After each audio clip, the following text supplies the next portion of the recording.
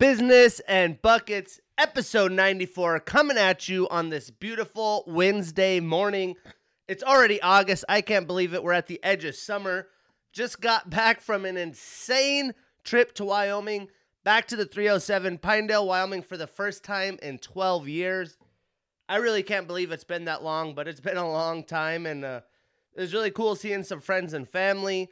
Got to go camping up in the Upper Green. My uncle took me off-roading up there. Amazing sights. We got to catch the sunset where the Tetons were out in the distance. You could see Square Top right up above the Green Lake over there. You're able to see the mountains over by Dubois. It was a beautiful sight. Going up there past one vehicle, which was a Forest Service vehicle, little side-by-side. There was a side-by-side posted up by where we saw the views. Guy must be backpacking or prepping for hunting camp. But complete solitude, no radio, just living with nature, vibing out. Saw a few deer, some foxes, stuff like that. But in the world of technology, I have this camera on me. I'm staring at screens. I have my phone. When you're working, you have multiple screens. And I just feel in today's world, it's important for humans to just check out, be one with nature, escape that, not worry about, we had no cell service, not worry about checking your phone, doing anything, just being in that moment.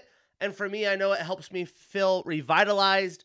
It just makes you feel good. It's like a good reset, and I think it's mandatory. It should almost be mandatory in my mind. I know I try to go out, escape from technology and all the hustle bustle in the city once a week. On the weekends, I usually am hiking, snowboarding, doing something of that nature. But I don't think I've ever had the complete solitude that I had that day. I mean, golly, what a scene that was. I really missed the 307. So much ground to touch there.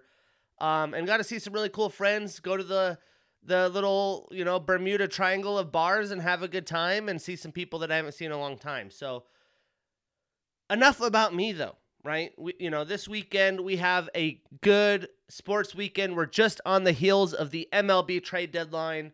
So let's dive in on episode 94. But before we talk sports, let's talk the one and only sponsor here at Business and Buckets, and that is Fueled Supplements. So fellas, performance is the top of the list in all categories of our lives. That's why you need Counterattack from Fueled Supplements. Their advanced on-cycle and post-cycle standalone formula is so much more than your average testosterone booster. Counterattack combats estrogen production, supports liver, kidney, and heart health, as well as boosts sex drive, energy levels, and lean muscle mass.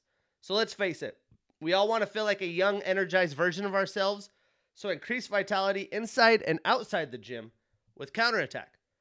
The missus will thank y'all for it. So go to fueledsupplements.com, use the promotion code BUCKETS for 15% off. Once again, promotion code BUCKETS, BUCKETS. Now, the MMA world. We have some fights announced, boy. I mean, the UFC is on fire. Absolute fire. Dana White Contender Series, The Ultimate Fighter, just all the amazing cards that they have every fucking weekend. And that's why I want to be a part of it. And that is why I'm going MMA only. But let's talk about some of these amazing fights that have been booked this week. We have Hakeem Dawodu versus Julian Erosa. I mean, stylistically, that is going to be fun. A lot of striking going to be on display there. Edson Barboza, a straight savage, taking on a young up-and-coming Ilia Topuria, who had the beef with Paddy Pimblett. This is a big step up in competition for Ilia. Edson Barboza trying to finish his career strong as he has moved down and fought about 4 or 5 fights at this weight class. One of the more elite strikers and kickers in the UFC history, in my opinion. Muhammad Mokaev, man, this young fucking stallion is active. He wants to just wax everybody. He's getting another step up in competition. He is taking on Malcolm Gordon. We have Ilir Latifi versus Alexei Oleinik. That'll be a fun one for the big dogs. An amazing flyweight bout where we get Askar Askarov versus Brandon Royval. Enumclaw local Chase Hooper taking on Steve Garcia Jr. Chase Hooper, another very young kid, getting in there, getting that experience. Dustin Jacoby, Khalil Roundtree. Are you kidding me? That's the fight I called for after Dustin Jacoby's last bout. The matchmakers agreed. I mean, that is going to be such a fun fucking fight and a huge fight for both of them in their careers. We all expected this, but Dustin Poirier, Michael Chandler is official. UFC 281 at MSG, and that's, I believe, the first bout on that card. I mean, UFC 280 in Abu Dhabi, the Sugar Show, 2 different title fights. It's shaping up to be amazing, but you know they're going to finish the year with a banger at MSG. Yep, I don't see any other fights booked for that, but that is a great fucking start because that fight is going to be bonkers. Speaking of fights, I got my Sugar Show shirt. For my 30th birthday, I went to UFC, bought a bunch of shirts for the whole squad. A month before UFC 276, they came in like a week later. I returned them all. I kept this one for me. It's like a GTA style of the Sugar Show, all of his cool poses, hairdos, and knockouts. I just fucking love the UFC, man. I love the UFC. I just watched Dana White Contender Series. I'm fucking hyped up after that. But these fights, man, I mean, Poirier Chandler, I expect like Gaethje Chandler, basically. That shit is going to be wild. Andre Arlovski back in there against Marcos Rogerio de Lima. That's a big dog. Arlovski, been there, getting better. That's going to be a ton of fun. An amazing fight for the women's strawweight, I believe. Tracy Cortez, Amanda Ribas. Fuck yeah, that's going to be fun. 2 young, talented women. Tracy just now in the rankings. Ribas been rushed in there. Been fighting elite level competition. Going to be great.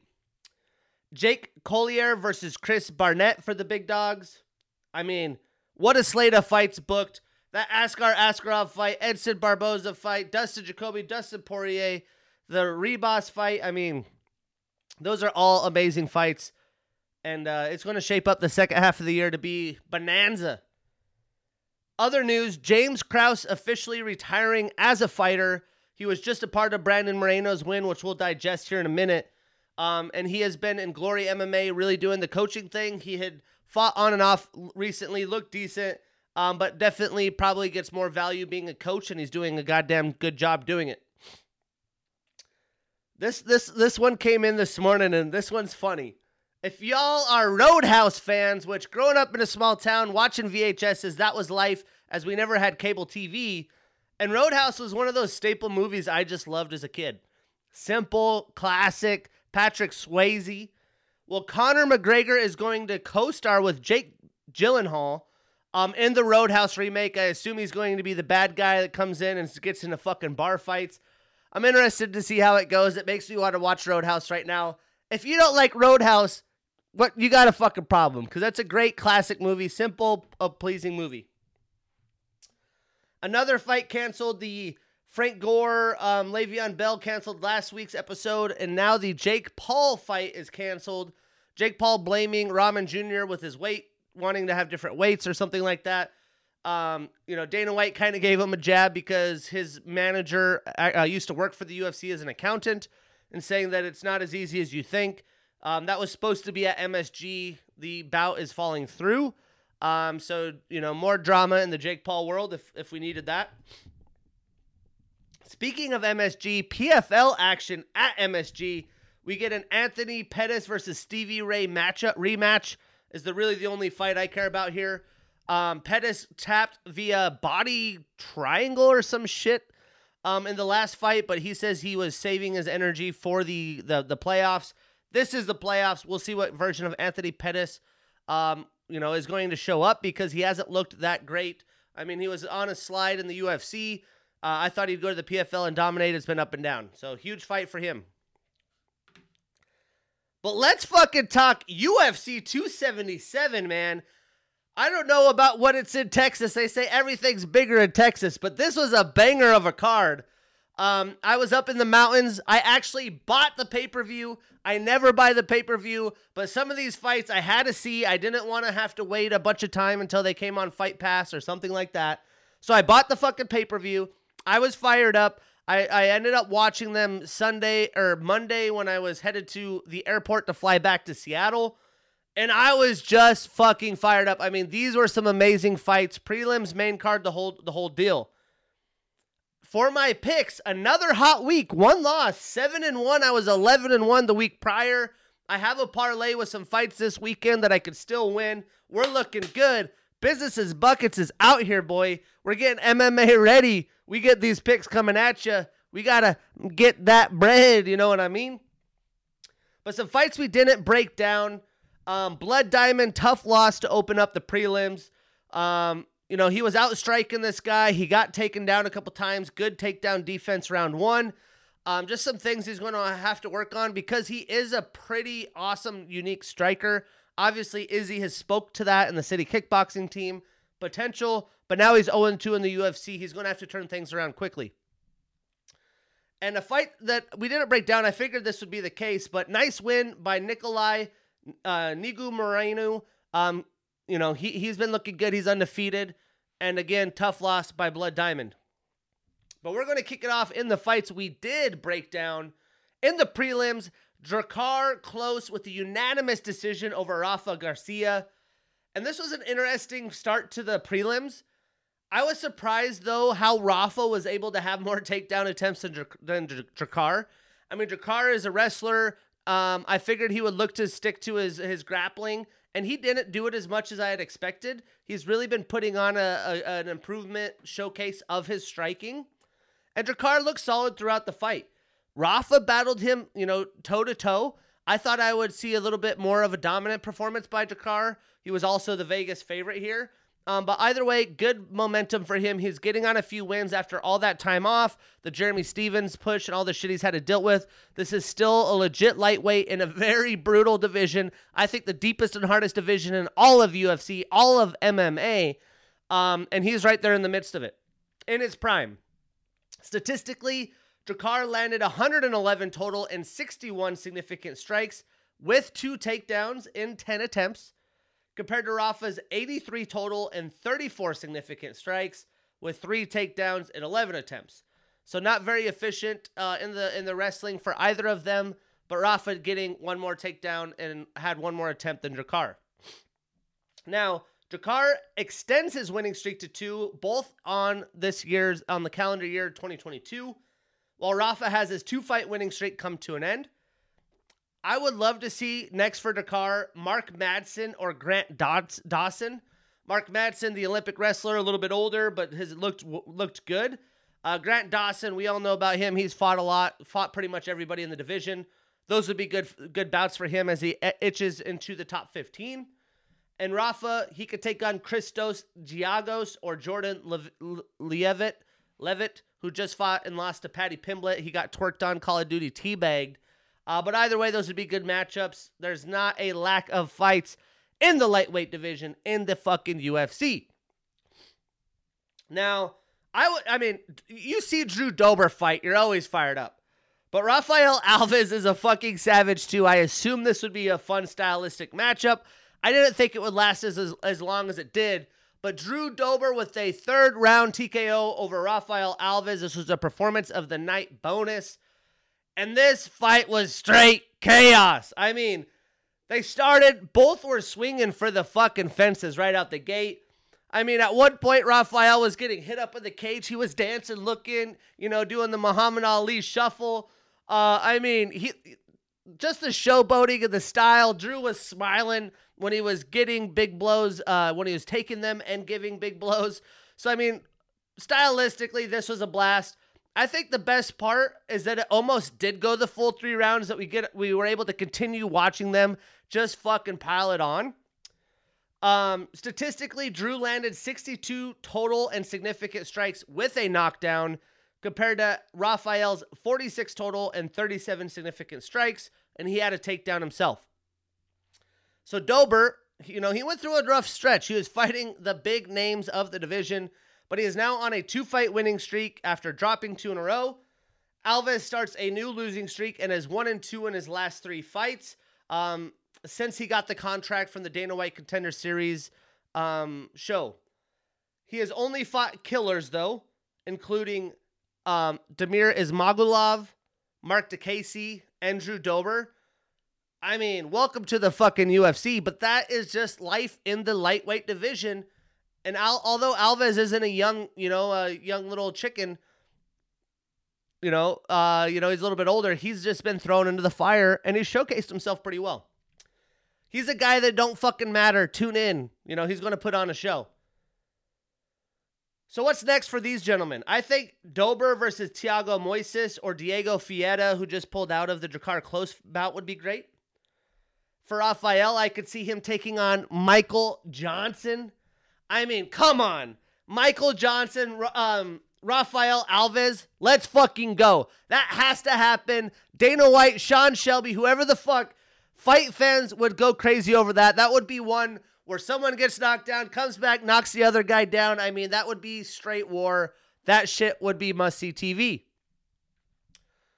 And then we got, in the main card, started with a fight that I was really hammering the Vegas odds. I mean, Anthony Smith was a plus like 400 and something, 450 dog against a very good young up-and-coming Magomed Ankalaev. And I wanted to, put my money on the odds. Why the fuck not? I put a parlay with him. It obviously got busted, and I did another safer parlay because, maybe Vegas and the matchmakers know more than I do. And I lost. This was the one loss of the night. Magomed Ankalaev with a second round TKO over Anthony Smith. But this fight, we really didn't get to see it develop. I think Magomed was on his way. He was winning the fight. But Anthony Smith, as usual, is throwing some hard kicks, and Ankalaev was checking him. I think where he actually broke his ankle was a high kick. It slapped his forearm, and you could see his ankle kind of do some weird shit. But he also was checking some of his leg kicks. I mean, if you're a fight fan, you've seen some nasty checked kicks go the wrong way. Chris Weidman, Anderson Silva, you get the gist. And this was pretty early in, late in round one. So again, I thought Magomed at this point was winning. And you could see after round one, Anthony Smith clearly limping. And as a fighter, you don't want to showcase any kind of injury because that other fighter can attack it. But yeah, we come to find out round two, he could barely do shit. He's pulling guard. And there was an idea that something was broken, maybe a leg, whatever. But it was his ankle. They confirmed it. So I couldn't imagine trying to fight the broken ankle, especially against a killer like Ankalaev. Again, just what I saw, Magomed probably would have won the fight, but it would have been a damn good fight. Lionheart is a stud.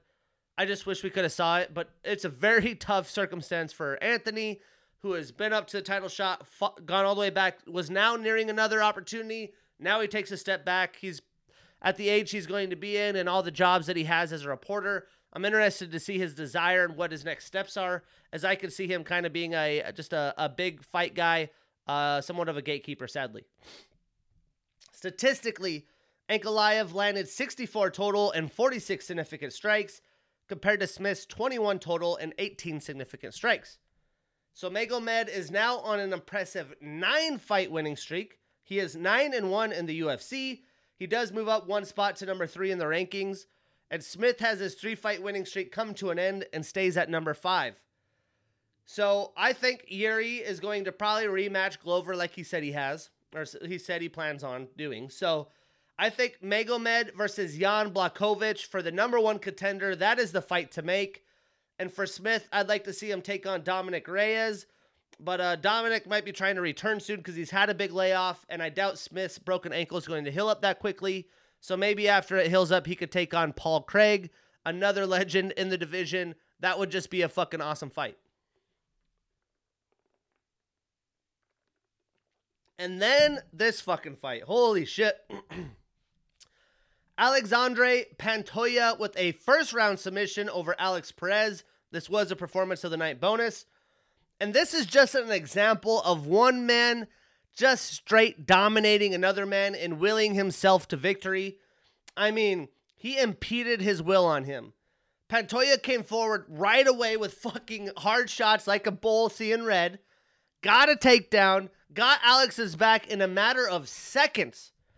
And he didn't even get a rear naked choke finish. It was like basically around your jaw. I'm putting your face tight up against my chest because he had his back in with the body triangle. And I'm going to fucking smash your face Khabib style. And it was so hard. It wasn't a clean rear naked on the choke, but it got Perez to tap. And I just don't think I've seen that kind of dominance besides Khamzat Chimaev fighting Li Jingliang. Because golly, that's just, I don't think Perez is going to be able to watch that back. If you have an ego, that's a tough one to watch back. Statistically, Pantoja landed 8 total insignificant strikes with that takedown and submission attempt, compared to Alex's 10 total insignificant strikes. So Pantoja, he's on a 3-fight winning streak. He moves up 2 spots in the rankings to number 2, while Alex is on a 2-fight losing streak and stays at number 6 in the flyweight division. I would now expect Moreno Figueiredo 4, which we'll get to that fight in a second. So I think Pantoja is kind of in purgatory right now. He may want to sit. He's been known to sit before. But if he does want to stay active, he can face the winner, as he has already beaten Moreno and Figgy and lost to Figgy. So he's 1-1, beat Moreno, lost to Figgy. If he wants to stay active, though, I would like to see him fight Kai Kara France for the number 1 contender. Obviously, Kai, his liver, it might take a little bit of time, but it'll be a lot faster than waiting for Figgy and Moreno. They've already had, money disputes. Figgy's still not recovered, so it could be quite some time. But, Pantoja, he might be chilling. For Perez, I think him squaring up against Brandon Royval would be great. I wrote that. Now Brandon Royval has an opponent, so yeah, Perez is kind of in a tough place. He's probably going to have to fight some up-and-comer that's lower in the rankings. Or he could sit, which he's been known to sit. A lot of sitters in the flyweight. Lots of studs, though. It's a tough division.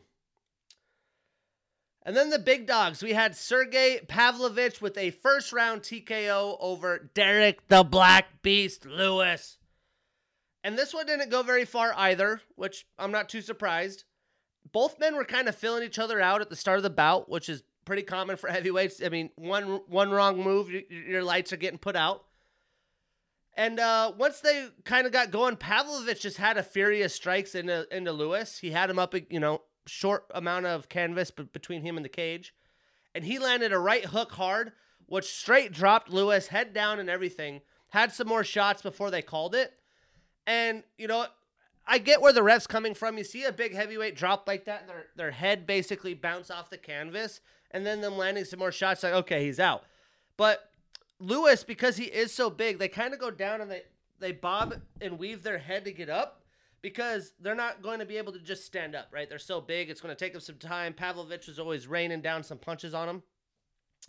So I think he was trying to bob and weave, because right once the ref called it, Lewis stood right up, right? I mean, he was clearly not knocked out. I think this was easily a early stoppage. But to the ref's point, I mean, if I'm the ref, that's debatable. I think with Lewis and where he's been, you kind of have to let it go a little bit longer. But either way, Pavlovich was definitely on his way. I mean, he clearly knocked the fucking shit out of, not knocked him out, but knocked him hard to drop like that. Was landing some more shots, and who knows if he would have got up if Pavlovich doesn't land another big right or something like that. Or what I thought was going to happen, maybe he takes him down and lays on him, tires him out, round 2, easy knockout, right? And Pavlovich didn't even have to showcase his wrestling. He was outstriking the KO King. I mean, this guy is a fucking stud. He is a little lighter weight than a lot of these guys, but he's more athletic. And the heavyweight division, man, it's evolving a little bit. The Cyril Gans, faster strikers. The Pavlovich just fucking shredded grapplers. It's going to be interesting to see who reigns king post John Jones and some of the heavyweight, legends, Stipe Miocic, so on and so forth. I mean, John Jones was the first elite guy to change up the big guys. He hasn't fought in heavyweight yet. I can't wait to see him fight in heavyweight. He's clearly in a league of his own. But guys like Pavlovich, guys like Cyril Gahn, I mean, shit's getting interesting to see big guys that can move like that. Statistically, Sergey landed 15 total insignificant strikes with a knockdown compared to Derek's 4 total insignificant. Derek is now on a 2-fight losing streak, both of them this calendar year in 2022, and he drops 2 spots in the rankings to number 7, while Sergey is now on a 4-fight winning streak, all via knockout. He is 4-1 in the UFC, and he moves up 6 spots in the rankings. Number 5, he is top 5 already. Now, I could see Pavlovich taking on Curtis Blades after that crazy Aspinall knee blowout. I think they said it was a torn meniscus in MCL officially. And Lewis, how about Jairzinho Rozenstruik? I was looking at potential opponents. I couldn't believe these two haven't fought already. I mean, that's going to be a fun fucking fight. I think that's like a must have. That's another easy one to book. Get that shit going. We'll see where Derek Lewis is at, though. He's got to be on his way out, I would assume. I mean, he's on his skid. He's lost in Texas 3 times now. I just don't know. He's getting paid well. I don't know how much more he loves the sport or how much he's truly bought in. And then the co-main, we have back-to-back title fights that are rematches. Brandon Moreno, babyface assassin, with a 3rd-round TKO over Kai Kara-France. Another fight of the night. And I was so iffy about this one, I left it off all my parlays and bets. And, you know, it's interesting, because in the first fight, France knocked down Moreno clean. Clean knockdown, round 1. Brandon ended up showing, like, I'm going to outdog you. His physicalness, that Mexican-style fighting. He outscored and really outpaced Kai Kara-France the rest of the fight. At this point, they're both young fighters. Brandon Moreno's had stiffer competition. You know, I did pick Brandon in picks, just not in parlays. And the beginning of this fight made me think a little, you know, I was a little scared. Brandon was getting outstriked early. Even though he was landing bigger power shots, Kai was just looking like the faster and crisper striker, like just a cleaner boxer. Obviously, he's changed gyms a couple times. He's trying to improve. He's trying to evolve. And after round 1, you could hear James Krause literally going in round 2, telling him to follow up his combinations with either a right hand or or just a kick. I don't think he said which leg, but just you have your typical combos, follow it up with one more right, because he's circling. All he is doing, which, you know, is very true, Kai is just sitting there looking for his left to open, right? So if you can counter that with one more punch on your way out of your combos or a body kick to push him back, he's not going to have range for that left. And this is exactly what happened. Moreno got into some dirty boxing, a little bit of Mexican boxing, a little bit of dog in him, but he landed a big combo, and afterwards, man, my liver hurts thinking about it. He gets a nasty left kick to the liver and literally shuts Kai Kara-France down for the TKO finish. They've showed images online since then, and it's not pretty. I mean, golly, it's all bruised up. You could tell the toe got in there. And that wasn't the first kick there. You know, he had landed some other ones, but this one was full force. And I don't ever have, you know, I've never experienced what that would feel like and don't ever want to. But if that kick didn't shut him down, this would have been a very, very close and intriguing fight if it went all 5. I would assume the Mexican just assassin and Brandon Moreno would have got the job done. But, yeah, I mean, it would have been crazy. But bravo to the babyface assassin, you know. He got cut up, he took some big strikes, and still found a way to get the job done before, you know, even round 4. Statistically, Brandon landed 59 total insignificant strikes with that knockdown, compared to Kai's 66 total and 53 significant strikes with the takedown. So you can see Kai did have more volume even in those 3 rounds. So Brandon now has the interim title. He is 4-1-1 since 2020, most of those Figgy, while Kai ends his 3-fight winning streak and moves down 1 spot in the rankings to number 3. So again, I think it's going to be Moreno Figgy 4. They already had Figgy in the octagon, hyping it up before the end of the fight. And I think Pantoja versus Kai for the number 1 contender spot makes sense. Or Kai versus Alex Perez if Pantoja waits around. There's a fight for Alex Perez. And then the main event. The Lioness is back. She said the lion, sometimes the first time it doesn't get its prey, but the second time it always does. Well, I'm surprised it went all 5, but she got the unanimous decision over Juliana Pena. And this is one I actually put in the parlays and was pretty confident on. I watched Pena win in Las Vegas. I can't remember if it was late December, early January. And I was shocked. I just did not expect it. You know, I think the excuses Amanda had were pretty valid. And I thought we were going to see a new version of Amanda here, and we really did. Nunes blamed her injured knee. She had just had a baby. You know, she doesn't have, you know, her and her girlfriend, Nina Nunes, you know, they didn't, you know, they got a surrogate. Nina had the baby, so it's not like Amanda had the baby. But, you know, you're still part of that, still raising a child. That's tough to do when fighting. And she changed gyms to go by herself. So she had a lot of things going on, a lot of changes. Well, in this fight, Nunes beat her up like Volkanovski did Max Holloway in their third fight. I mean, this fight wasn't really close at all. She dropped her a bunch of times in the first 2 rounds, and I mean dropped her. One of them was so bad, she knocked her whole body up into the air. I mean, if you're punching someone that it's like decleating them, so to speak, that's some fucking power. And I swear Pena's eyes rolled back into her head on her way down, and right as she hit the canvas, she was like revived, right? She was back up. She was ready to get going. And I mean, we all know Pena's a tough son of a gun, and she showed her toughness here.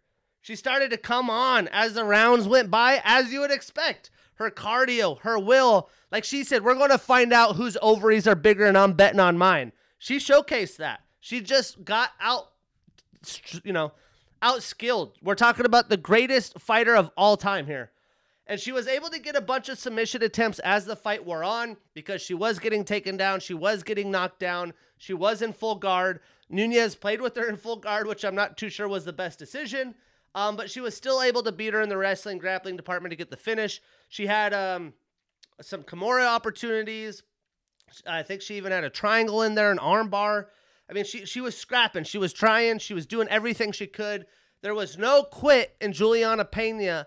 And this fight should still give her fans, you know, she got blown up being the champion. I think she already had fans. If you're a true MMA fan, Ultimate Fighter champion, so on and so forth. But I, you know, respect the shit out of the Venezuelan vixen, as everybody should. And you already know Nunes does. But the GOAT wins. The champ is back.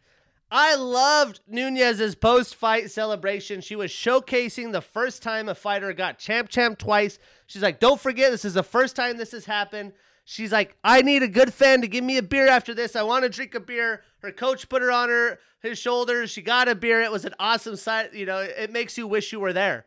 Really awesome performance. The Lioness is a fucking savage. You cannot, you know, Dana White speaks so highly of her. You cannot respect the things that she's doing. And it's just going to be fun to see where her career goes from here because she looked in shape. I saw someone online saying, man, Pena looks in shape. She's always in shape. Pena comes. She's a fucking dog. But Nunes, man, looked in shape compared to that first fight, and it showed. Statistically, Nunes landed 126 total and 85 significant strikes with 6 takedowns in 8 attempts and 3 knockdowns. I swear there were more than 3 knockdowns, but maybe I'm crazy. And 1 submission attempt of her own. Pena landed 130 total and 60 significant strikes with a submission attempt. Again, there's more than 1 submission attempt in there. But Nunes starts a new winning streak, and Pena starts a new losing streak after winning 2 in a row. She is now the #1 contender. And it's kind of interesting where the women go from here, especially in this weight class. I think Pena versus Ketlin Vieira is the fight to make.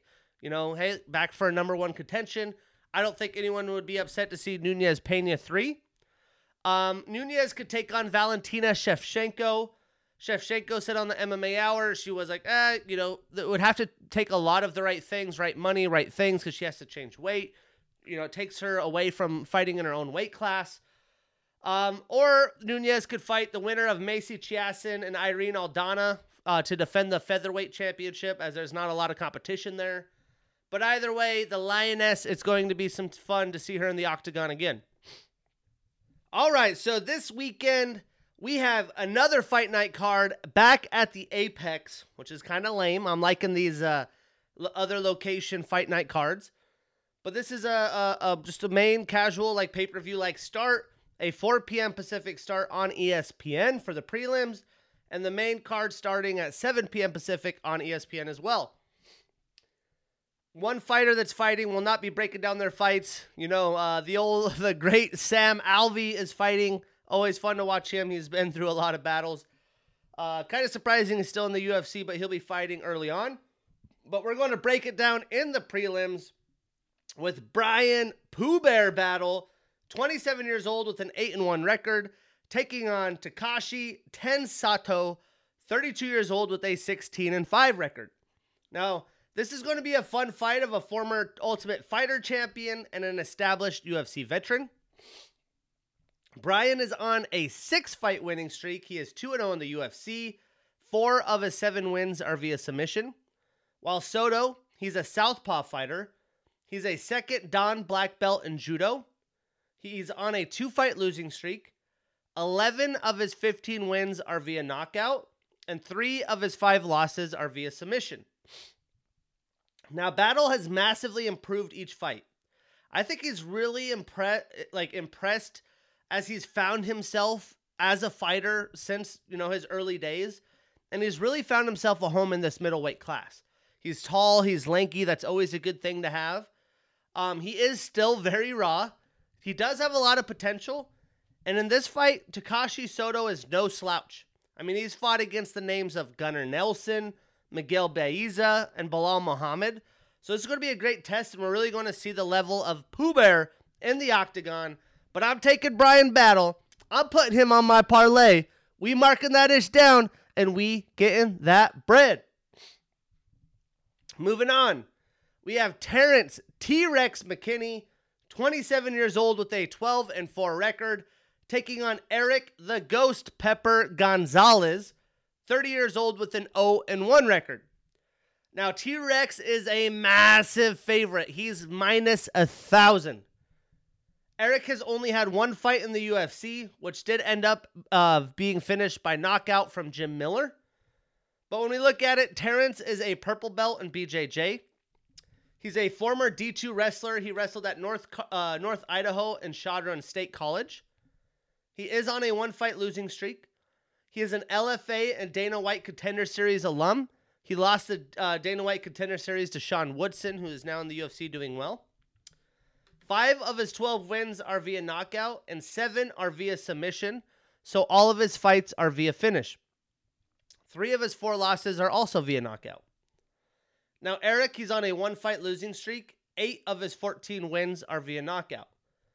I do expect McKinney to have a great showing here after the loss to Dober. I'm with Vegas. I think it's going to be a quick knockout. I'm taking T-Rex, but we can't really put him on a parlay at minus 1,000. That don't do you no good. And then in the main card, we have Augusto Sakai, 31 years old with a 15-4-1 record and the number 14 next to his name, taking on Sergey the Polar Bear Spivak, 27 years old with a 14-3 record. Now, this is a big-time fight for both fighters. They're trying to move up in the rankings. Sakai is in his prime, coming off a 3-fight losing streak after getting high up in the rankings. He's desperate for a win here. Spivak's tough. He isn't even in his prime, but he'll grind you out. He's solid everywhere. He can grapple. He can strike. He's durable. Augusto, he's got a brown belt in BJJ. He is a Bellator and Dana White Contender Series alum, and he hasn't won since May of 2020. 11 of his 15 wins are via knockout, and 3 of his 4 losses are via knockout. Now, Sergey, he's an orthodox fighter. He's a former WWFC champion with 2 successful title defenses. It's like the Worldwide Fighting Championships or something. He's on a 1-fight winning streak. 6 of his 14 wins are via knockout, and 6 are via submission. So 12 of his 14 fights via finish. 2 of his 3 losses are also via knockout. That's not a big surprise in the heavyweight division. But this is going to be a very tough fight. The problem for me, I picked Sakai the last couple times. I just don't see Sakai after this 3-fight skid to have the confidence after his last performance. I do think Spivak is gaining that confidence. I think he's going to go to his wrestling to grind out and gas out Sakai, who doesn't have the best, cardio. It's a tough fight to pick, but I'm taking the Polar Bear Spivak. I'm putting him on my parlay. We marking that ish down, and we getting that bread. We're all about the pairs. Pooh Bear, Polar Bear, they're getting the dubs. And what a fight we get here. Vicente the Silent Assassin Luque, 30 years old with a 21-8-1 record and the number 6 next to his name, taking on Jeff Hands of Steel Neal, 31 years old with a 14-4 record and the number 13 next to his name. This is going to be one hell of a fight. I mean, both fighters have fought stiff competition their whole careers. They've had big winning streaks. They've somewhat come to an end of late. And now it's brass tacks. I mean, both these guys in the rankings, Vicente's moved his way up quite a bit. You know, he's fighting down, but fighting a guy who's fought anyone, anytime, anywhere. When we look at it, Jeff is a blue belt in BJJ. He is a Dana White Contender Series and LFA alum. He is on a 1-fight winning streak, and 8 of his 14 wins are via knockout. Vicente, he's a black belt in BJJ and Lucha Livre. He is an Ultimate Fighter alum. 11 of his 21 wins are via knockout. 8 are via submission. So 19 of his 21 fights are via finish. He is on a 1-fight losing streak to Bilal Muhammad. In his past 9 fights, 6 of them have been either performance of the night or fight of the night. So he's fucking, box office, must-see TV. And he has the second most finishes in UFC welterweight division history with 13. Now, this fight's going to be a mix of everything. I think we'll see striking. I think we'll see grappling by both fighters. But I believe Luque is a better striker with more of a unique arsenal. He has those crazy angles, those crazy shots you can't really predict. But Neal, like he usually does, is going to make this fight dirty. He's going to try to out-cardio Luque, which is possible. It's 3 rounds, though. It's not a 5-round fight. But I like Vicente. I'm putting him on my parlay. We marking that ish down, and we getting this bread. And then the main event, Thiago Marreta Santos, 38 years old with a 22-10 record and the number 6 next to his name, taking on Jamal Sweet Dreams Hill, 31 years old with a 10-1 record and the number 10 next to his name. This is a banger of a fight. I don't expect this to go 5 rounds. I don't expect this to go 3. Thiago, he is a black belt in Muay Thai and BJJ. He has a green rope in Capoeira. He is an Ultimate Fighter Brazil alum. He is tied for the most UFC bouts in a calendar year with 5. He's also tied for the most knockdowns in the UFC middleweight history with 8. He has the 2018 Round of the Year versus Jimmy Manua. He is on a 1-fight losing streak. He is 1-4 in his last 5 fights, and 15 of his 22 wins are via knockout. Jamal, he's a blue belt in BJJ. He's a Dana White Contender Series alum, potentially a guy that could be the first Dana White Contender Series champion. Him and the Sugar Show, Sean O'Malley, out there. He's on a 2-fight winning streak, and 6 of his 10 wins are via knockout. Now, Santos is a fucking animal. He is past his prime. I think he hasn't been the same since his knees got shattered in the John Jones fight. And Sweet Dreams is very confident, just now entering his prime, and that's dangerous for anybody. I believe Jamal will have Santos dreaming by round 3. I'm putting Sweet Dreams on my parlay. I'm marking that ish down, and we getting that bread. Other than that, we just had the Ultimate Fighter finale on this card as well. We're not going to break down those fights because they aren't even in the UFC yet. But I watched the whole series. We have Muhammad Usman, Kamaru Usman's bigger brother, taking on Zach Pauga for heavyweights. I think Zach has easily looked like the best heavyweight in that house. I think he finds a win here, potentially by knockout, and he is the Vegas favorite in this one as well. And for the women, we have Brogan Walker versus Juliana Miller in the flyweight fight. Usman and Pauga are from Team Pena. Brogan Walker's Team Nunez, and Miller Team Pena. So only one Nunez fighter. I think Juliana Miller is going to get the job done. She's one of those lanky, slim, hard-throwing, tough SOBs. And she is fucking crazy, boy. I mean, she's ready for life or death in there. She's a lot of fun to watch. I'm going to take Juliana Miller, who's also the Vegas favorite in that fight as well. So add in those Ultimate Fighter fights. And then next weekend, not this Saturday, but next, we have another Fight Night card, but this one is location outside of the Apex, so bravo for that. We get a fight in San Diego, headlined by Dominic Cruz and Marlon Vera. A decent card here as well. These past 2 Fight Nights have been a little bit shallower than most. But hey, lots of action in the MMA world. I just watched the Dana White Contender Series, so we are going to talk about that a little bit here a little bit. This week was wild. Week one contract awarded. Dana White was ripping into people's ass how, you have to come to the Contender Series and really show out if you want a contract. Well, all 5 winners get contracts. Chris Duncan, the main event, getting a contract after getting waxed, somehow lands a huge shot to Charlie Campbell, uppercut to get the victory. Vinicius Del Almeida Salvador, he trains with Amanda Ribas' dad. And this guy he reminds me of Sean O'Malley. He's a flyweight with legit fucking power, tall, skinny. He has his hands down low. He's juking you out. He's doing his thing. This guy is going to be a legit flyweight fighter. I think he's only 24 years old, a potential UFC future champion. That's how legit this kid is. If he doesn't get his ego too big, if he keeps putting in the work, he has that kind of potential. The big reason I'm so into MMA is I just feel like I could be a scout. You see things, you know things, you just can see their potential. I saw it with John Jones. I saw it with, I don't know who else, Rose Namajunas in The Ultimate Fighter. I said early on, these guys will be champions. They've been champions. They've been some of the most dominant fighters in UFC history. I'm sure if you have any kind of MMA knowledge, that's pretty easily appealing from those fighters. But this is another guy that I'm super hyped up. I'm going to be a huge fan of him. Can't wait to see what he does next. He's durable as well. 100% finish rate in flyweight. That's unheard of. This Francis Marshall Connor Matthews fight, golly. Connor Matthews, I think he's ex-military, tougher than nails. Francis Marshall went through it, found the way to get the job done. Francis Marshall looks legit. This was a UFC quality fight, prelim quality fight already. And they're featherweight, which is a stacked class. The heavyweights wasn't quite as good, but the winner, Waldo Cortez Acosta, has some serious power. He got a contract. And then in the welterweights, Billy Goff beating Shaman Smortritsky. He was getting waxed early on, found a way to win. I mean, what a great week of the Dana White Contender Series. I'm excited for some future fights.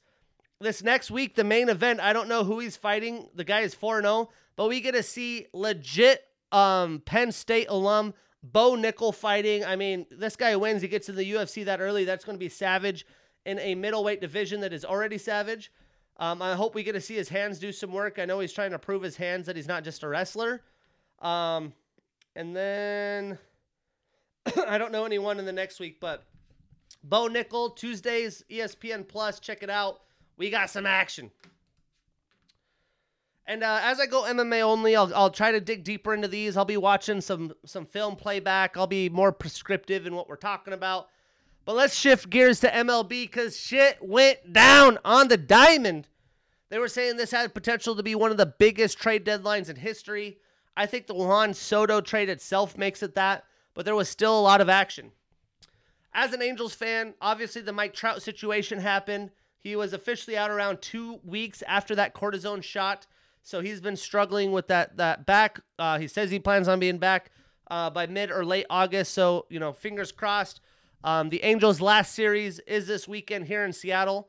I'm catching the Friday game and camping the rest of the weekend because there is no Mike Trout. I'm missing Shohei Ohtani as he's on the mound tonight. So just a bummer. The season's kind of a wash, but hopefully he comes back so that he can get going and have a amazing rest of his career. The Yankees making moves, they always do. They acquire Andrew Benintendi for 3 minor leaguers. I'm not going to name a lot of the minor leaguers unless it's really pertinent. The Mets trade minor leaguers Jose Acuna and Hector Rodriguez for Tyler Naquin and left-handed pitcher Philip Deal from the Reds.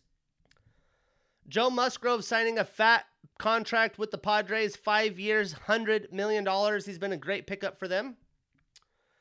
Luis Castillo to the Mariners for Noelvi Marte, Edwin Arroyo, Levi Stout, and Andrew Moore. Big haul for Luis Castillo. I wanted Robbie Ray on the Angels really bad. I really like Luis Castillo. They go to the Mariners. I've been watching a lot of Mariners baseball. I have season tickets. They're still in all my players, man. I'm going to have to low-key kind of root for them. Will never be a fan, but they got a lot of young talent. Trevor Story fractures his wrist. He'll probably be out for the rest of the year for the Red Sox. I expected them to sell more, and they didn't. The Padres get Josh Hader, legit closer, for Taylor Rogers, Robert Gasser, Estory Ruiz, and Dinelson Lamet, giving up a ton of their farm for a legit closer. The Yankees get Frankie Montas and Lou Trevino for some prospects, legit starter in the rotation and legit bullpen piece. The Astros strengthen their team by getting Trey Mancini for some prospects, legit bat. Austin Riley signing a 10-year, $212 million deal to stay with the Braves. I don't know why people thought he was a one-hit wonder. I drafted him everywhere in fantasy. In the league that I didn't get him, I wanted to trade for him. The guy wouldn't give him up. He's been hotter than ever. The Braves have literally signed all their core players at young contracts early. They did what the Padres did with Tatis. Try to lock these guys up before they're, older. You're signing them to big deals where they fall off a cliff and having to pay them more. Christian Velasquez traded to the Astros, a legit batter for a catcher. Good defense, too. The Astros with him and Mancini looking stout. Tommy Pham traded to the Red Sox. Most people probably know him from the fantasy drama more than him as a player, but he's a pretty solid player. The Royals traded third baseman Emmanuel Rivera to the Diamondbacks for Luke Weaver. Is now, I believe, just a bullpen pitcher. Used to be a starter. I went to a Diamondbacks game when I went to Arizona 2 years ago. He almost had a no-hitter. The White Sox are acquiring Jake Diekman from the Red Sox for catcher Reese McGuire. Jake Diekman's pretty solid. Chris Bryant goes to the 10-day IL, if that really matters, but a prior big name who hasn't done shit in Colorado. And why Colorado signed him, I'm still confused. No one knows what's on the Rockies' mind. The Pirates trade Jose Quintana to the Cardinals for prospect. He's had a pretty solid year for the Pirates. He was dog shit for the Angels. I don't think too highly of him, but, a back-end rotational piece.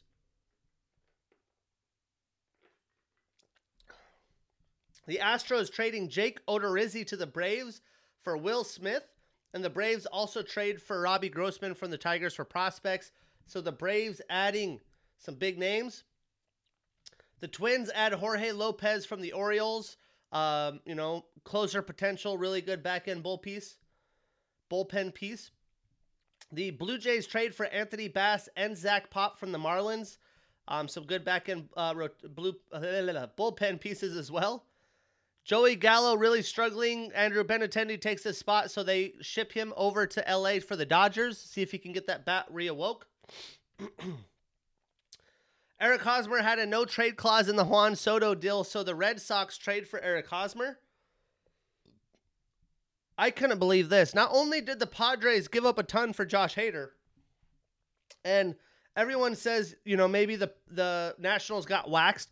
Well, Juan Soto and Josh Bell are both free agents. That's a ton of money they're going to have to sign, and Juan Soto already said he didn't want to sign there. But they acquire Juan Soto and Josh Bell for Luke Voit and prospects to Washington. Luke Voigt's probably like, F you, Hosmer, as I am now going to Washington in purgatory, but it is what it is. The Angels trade Brandon Marsh for Logan O'Hoppe.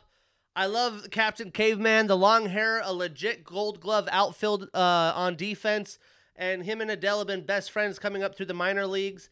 I figured if we were going to trade him, we would have done it when he was a top prospect, maybe got some more value back, but we get now the highest prospect in the Angels farm as a catcher, as they are very, in a big need for catchers, so that could be a win-win for both teams. Got O'Hoppe from the Phillies as he's behind Real Muto. The Cubs trade David Robertson to the Phillies, their potential new closer. Tyler Mahle gets dealt to the Twins. The Mets trade J.D. Davis and prospects to the Giants for Darren Ruff. The Padres also traded for Brandon Drury. They give up everything. They're all in. I don't know if they're going to be able to sign Soto and Bell. That'll be interesting. Trevor Rosenthal traded from the Giants to the Brewers. The Angels also traded Noah Syndergaard to the Phillies for Mickey Moniak and a second prospect, some outfielder. Decent prospects, but, we're not winning. Give Noah there. Maybe he'll re-sign in SoCal next year. Whit Merrifield goes from the Royals to the Blue Jays. Great piece for the Blue Jays. The Yankees acquire Harrison Bader for Jordan Montgomery, which was kind of a weird late deadline move because I believe the Cardinals said that they didn't want to get rid of Harrison Bader for the Soto deal, but they get rid of him for Jordan Montgomery. That's kind of a head scratcher. Michael Givens, a legit closer that turned not legit in the Cubs, goes to the Mets. Maybe he could relive some of that glory. The Angels trade Raisel Iglesias to the Braves for Jesse Chavez and Tucker Davidson. As an Angels fan, I hate it. I love Raisel, the first closer we've had since K-Rod, but his contract's fat. He has had a dip in performance, so it might be the right time for them. Get a lot of money back. Tucker Davidson has some potential. Jesse Chavez, okay. Luis Severino on the 60-day IL for the Yankees. And in sad news, the legendary Vin Scully passing away at 94 years old. A history career as a journalist and a guy that thought I would maybe be a play-by-play or ESPN reporter. A legend, a guy that set the tone. Hats off to Vin Scully, man. When we look at baseball, where it stands today, the Yankees 11 ahead of the Blue Jays, clearly running the MLB with the best record at 70 wins. Them and the Dodgers, also 70 wins, 11.5 above the Padres. AL Central, Twins a game ahead of the Guardians and 2 ahead of the White Sox. Both teams have been around 5-5, 6-4 in their last 10. The Astros clearly ahead of the AL West, 11 ahead of the Mariners. NL East, the Mets 2.5 ahead of the Braves, 10 ahead of the Phillies. Brewers 2 ahead of the Cardinals to lead the NL Central. And in playoff positioning, I'll pull it up on my phone. I like the way Yahoo does it better. The Blue Jays are 2.5 games ahead of the Mariners for top wild card, and the Rays are a half a game back from the Mariners. The Guardians a game and a half back. The Orioles only 2 back. The White Sox and Red Sox 2.5 back, all right there in contention. For me, the Astros, the Yankees did good at the deadline. The Minnesota Twins didn't do a ton, but tried to mix it up. They're also, let's see how many were they ahead. They're also only a game or 2 ahead of the division. So the AL Central is going to be very, very interesting. The Mariners, who are in such a big playoff drought, are going to have to hold them off, but ideally they'd beat each other up a little bit. And the AL East is beating each other up as well as the Rays are trying to stay alive. The Rays didn't do a ton at the deadline either, so, the Mariners doing some pieces, adding Luis Castillo, that's legit. Probably could have added a better bat, but, maybe Haniger comes back, Kyle Lewis relives some of his glory here. NL wildcard, Braves 3.5 ahead of the Padres, who are 3 ahead of the Phillies. The Cardinals are half a game back. The Giants 5 games back. Atlanta bolstered their team. The Padres clearly bolstered them. The Phillies bolstered a lot. The Cardinals not so much, and the Giants not so much either. So I think the NL will probably stay the way it is, but the Cardinals and Giants, you never know. The Phillies tend to choke, and so do the Padres. Shit's going to get interesting. When we break down what happened in last weekend series, there wasn't a lot of good series last weekend, in my opinion. But the Guardians did beat the Rays 2-1. Huge for the wild card, AL wild card. The Mets swept the Marlins 3-0. The Brewers beat the Red Sox 2-1. AL NL put the Red Sox back. The Astros showing dominance over the Mariners, beating them 2-1. The Guardians beat the White Sox 2-1, which allowed them to leapfrog them in that wild card situation.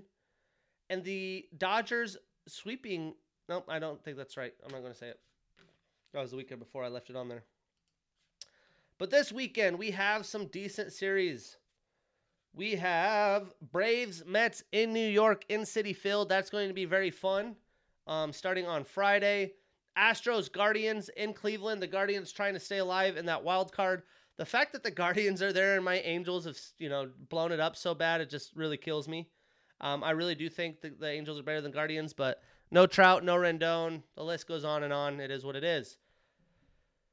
What else? Blue Jays traveling to Minnesota to play the Twins. That's going to be fun. Blue Jays with all those new names in their jerseys. The Cardinals hosting the Yankees. Huge series for the Cardinals. My Angels will be here in Seattle. Doesn't really matter. And the Doyers hosting the San Diego Padres. That's some big business happening In the NFL, some interesting headlines as well. Excuse me. The Steelers rightfully signing Chris Boswell, 4-year, $20 million, which has him as one of the highest paid kickers in NFL history, him and Justin Tucker. And they said that it would be like the lowest pay for a quarterback in the league.